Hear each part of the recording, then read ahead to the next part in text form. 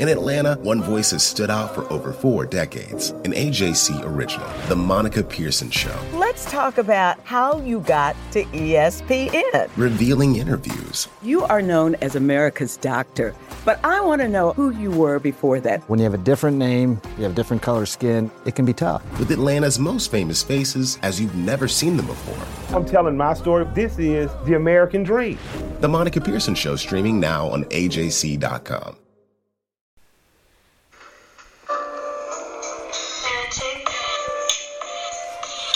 This is D. Orlando Ledbetter of the Atlanta Journal-Constitution, here with the 227th episode of the Bowtie Chronicles podcast. Everything you need to know about the Atlanta Falcons. The 2-6 Falcons are set to host the 3-4 Denver Broncos on Sunday at 1 p.m. at Mercedes-Benz Stadium. Then they will take a bye. Hey, this is kind of the sad game of the season. This was the one that was supposed to be in London. But because of the coronavirus pandemic, it was kept stateside. I don't know if it'll be replaced next year or they'll just go back into the cycle. But anyway, we've got the Broncos coming to town on Sunday. And today we're going to title this episode, A Look at the Denver Broncos. Not real creative, but that's what we're going to do today.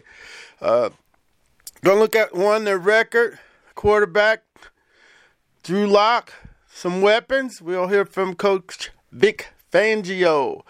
Then we'll go to the series history. Then we'll wrap up with some defense, special teams, and a couple other observations. Let's start off here with the record. They're 3-4. They've won 3 of their last 4. Last week, a thrilling come-from-behind victory against the Los Angeles Chargers with a last-second touchdown pass to win 31-30 over the Chargers. Now, the season didn't get out to a good start for them. Titans, they lost to the Titans 16-14. Lost to the Steelers 26-21. Lost to Tampa Bay 28-10. Then they got to see the Jets, and got a W. 37-28. Then they beat the Patriots, too, on the road. 2 road wins, 18-12. Then, of course, they got mopped by the Chiefs, 43-16. And no shame there. But they're kind of a hot young team coming into town, having won 3 of their last 4. Now, the trigger man is Drew Lock, and we're going to hear Coach Fangio talk about him. I guess before he got hot there late against the Chargers, he had gone 43 series without a score and was in danger of being benched. So he saved his gig there.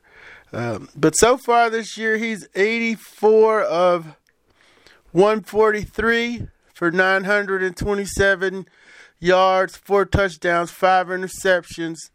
72.2 quarterback rating. He's hitting on 58% of his passes. Now, we know him from Missouri. I saw him play a couple times against Georgia. He went in the second round, 42nd overall. I didn't write down the year of the draft. I think that's 2 years ago, though. But he's backed up by Jeff Driscoll. We know him, former Gator. Lafayette, Louisiana, I believe, or it might have been Monroe. But then Brett Rippon's also played, and he's the nephew of Mark Rippon. Brett played at Boise State, so they got 3 young quarterbacks there. But they do have some weapons. Melvin Gordon and Patrick Lindsey out of the backfield. Patrick Lindsey got it started with a 55-yard run against the Chargers last week. So that was a big turnaround in that game. Coach will talk about the 3rd and 8 they picked up before that run as being the big play. But the 5th, certainly when you take it to the house from 55 yards out, that's big too. So Melvin Gordon's 90 carries, 375 yards, 4 touchdowns. Patrick Lindsey, 45, 287, 1, that 55-yarder. I like the weapons. No offense, the leading receiver. The tight end, 20th pick overall in 2019 out of Iowa. The tight end factory now with, Kiddos and Hawkinson up in Detroit and Fant down here with the Denver Broncos. He's got 29 catches for 304 and 2 touchdowns. Jerry Judy's getting down out there a little bit, 23 for 359 and 1 touchdown, the rookie from Alabama. And then KJ Hamler caught the winning touchdown, the former Penn State wideout. So, they're not devoid of weapons. And, they got a big play guy in Jerry Jeudy. Just a matter of Locke and him hooking up. And then it looks like he likes to work it underneath to Fant, and they'll try to lean on the running backs. Another note here with the Broncos, they drafted center Lloyd Cushenberry out of LSU, who I had rated higher than Matt Hennessy, but the Falcons did not. And they took Matt Hennessy third with the 78th overall pick. Cushenberry went 5 picks later, 83rd, to the Broncos. He started every play. He's played 475 plays. Hennessy, which, was the Dimitrov draft pick, played 76 snaps so far. He played one snap in the last 3 games. So since Coach Raheem took over, they haven't been trying to get the kid ready for next year or to take over for Mac. He did go in for the one play when Mac got hurt, but that alternating stuff at left guard's over with now with the GM not trying to bring along his draft pick anymore. So that's the weapons. We got the offense. We got the record. A little bit on Drew Lock there and the weapons. We're going to go to Coach Fangio here, who really should need an introduction in Atlanta, and then we'll look at the series history and the defense. Coach Fangio was a defensive coordinator in the 2012 NFC Championship game. That was the game where the Falcons jumped out to the 17-0 lead and had a 24-14 lead at the half. But Fangio shut down the Falcons in the second half. Didn't score any points. I know Harry tripped on one, had a sack on another promising drive, and then Navarro Bauman pass interference on Roddy at the end on the 6-yard line. It was a heck of a game, but the 49ers went on to the Super Bowl under Vic Fangio was the defensive coordinator that day that shut down the Falcons' offense in the second half, held them to 0 points, allowed San Francisco to storm back from 17-point deficit and win that game 28-24, go on into the NFC They won the NFC Championship and gone into the Super Bowl. Well, here we go. Here's Coach Fangio. He went on to go to Chicago there, and he's one of the older gentlemen who got a late shot at being the head coach. And he's out in Denver right now. And here he is. He's going to talk about Drew Lock's son for us. And then they're going to need more from their third tight end, Albert Awigunubanam, because Nick Vanette is hurt. So one of the beat writers asked about Albert O. That's who he's talking about. And Drew Lock is coming up. Here's Coach Fangio. Drive of the second half. It had been, I think, 43 possessions since Drew had thrown a touchdown. Was there any point that you considered benching Drew? And no. Secondly to that, what was it that finally clicked for him to throw 3 touchdown passes in the fourth quarter there? Yeah, no, I was never a consideration. The thought never did cross my mind. You just have to start playing. We were struggling as an entire offense in that game, obviously. And, when you're going 3 and out, as many times as we were, it's not, your opportunities aren't going to be good. You don't have a lot of plays, and it's not going to look good. But, I thought one of the key plays in the game was the 3rd and 8 conversion prior to Phillips' touchdown run to Deshaun. And I think that's the play that got us going. It was 3rd and 8. If we don't convert that and we punt, the whole tone of this conversation today would be probably different. So it just takes one play. That was a big, big play. Then we had a big run there by Phillip, and all of a sudden, we're back in the game. We still got a lot of work to do, but there's some light at the end of the tunnel. Next to Ryan. Hey, Vic, I got 2 for you. First of all, congratulations on the win yesterday. Hey, thanks, Ryan. Alberto, watching the first couple weeks, does that benefit a young player? And do you think he could be in line for a bigger role? And a follow-up after that. I think it can benefit at times. It was forced to be watched because he had that injury in camp. We liked his progress, and kudos to him that when he's gotten his opportunities here the last 3 weeks, he's done well. He's caught the ball well. He's run with it good after the catch.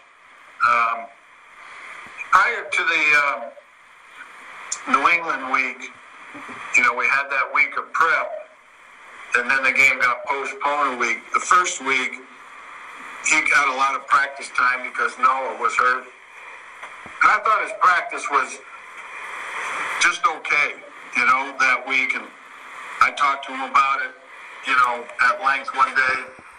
And since then, he's been better, both in practice and it's carried over to the game. And, we like him. Obviously, he's a good receiver. He's a big target. He runs good.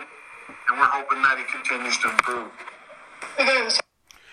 There's Coach Vic Fangio wrapping up there. He's talking about trying to get the pronunciation on it. I don't see one on his page, but it's Albert Okwuegbunam. He 6'5", 220 rookie, 6'5", 258-pound rookie out of Missouri. He's got 10 catches for 114 yards and 1 touchdown. So he's gonna be a factor, or maybe more of a factor with Nick Van Nett being out. So that's Coach Fangio wrapping up there for the Broncos. Let's get back to the series history now. Y'all know there's some colorful history with the Broncos and the Falcons, but we're going to just keep it straight here. 8-6, they lead the series. This will be the 15th meeting, and I was referencing the first Super Bowl.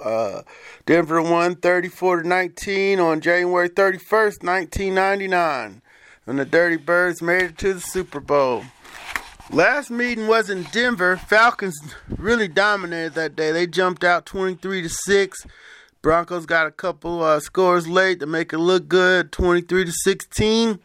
That was the day Tevin Coleman looked like Jerry Rice. Had 4 catches for 132 and 1 touchdown. Devontae Freeman had 23 for 88 and 1 touchdown. I remember one of the big stories of the game was Ryan Schrader holding his own against Von Miller. That led to Ryan Schrader getting a new contract. And no, they didn't. He didn't last long after he played till he was 30. Got 8 years in, but that was a big day for Brian. He did a good job in that game. So lastly, we're gonna move on to the defensive guys and little special teams here, and then wrap it up. Of course, Bradley Chubb is there, former Hillgrove NC State standout, Hillgrove High. Out in Cobb County. He was the 5th overall pick in 2018. Had the great rookie year, 12 sacks. Only played 4 games last year, got hurt. And so far he's back and has got 5.5 sacks. So good luck to Bradley. Former Georgia Techer, remember his pro day. Went in the second round to the Chargers. Jeremiah Atrua. He... second round, 2014, 50th overall pick. So he's playing there and doing pretty good. Their main, AJ Boye's there. He's a corner. AJ's in the concussion protocol he's from here, from Tucker. Don't know if he's going to play, but he's in the concussion protocol, so we'll be on the lookout for him. Their signal caller is Josie Jewell, the inside linebacker. He has the green dot on his helmet, and he gets the defense set up for the Broncos. Special teams wise, they got punter Sam Martin, averaging 39.9 net. Hey, and I always look for blocks and touchdowns. He's had one block, so hey, that's foul that. Maybe the Falcons go after that and try to get him one. Everybody's playing for jobs at this point, so there's no problem with Coach Parmalee trying to go get a punt at some point. Place kicker is Brandon McManus. And the returners are punt returner Bryce Callaway, kickoff returner Tyree Cleveland. So, that's what we got here on the Broncos. Look for Drew Lock. They got some weapons. Can't shortchange them. They're young, though. They're not coming together. That defense should be pretty salty on the front end. But there might be some options to get some big plays on them there. So with that, we certainly want to ask you to follow all the Falcons coverage on Twitter at DOrlandoAJC. You can, of course, subscribe to AJC.com and bookmark the Falcons page so you can get all the alerts and emails and the daily newsletters when we put them out. And you can also go to Facebook. Our Facebook page is Atlanta Falcons News Now. So with that, we're going to get out of here and wrap it up for the Bowtie Chronicles podcast. Take care and have a great rest of the week. Hip-hop is a product of black people.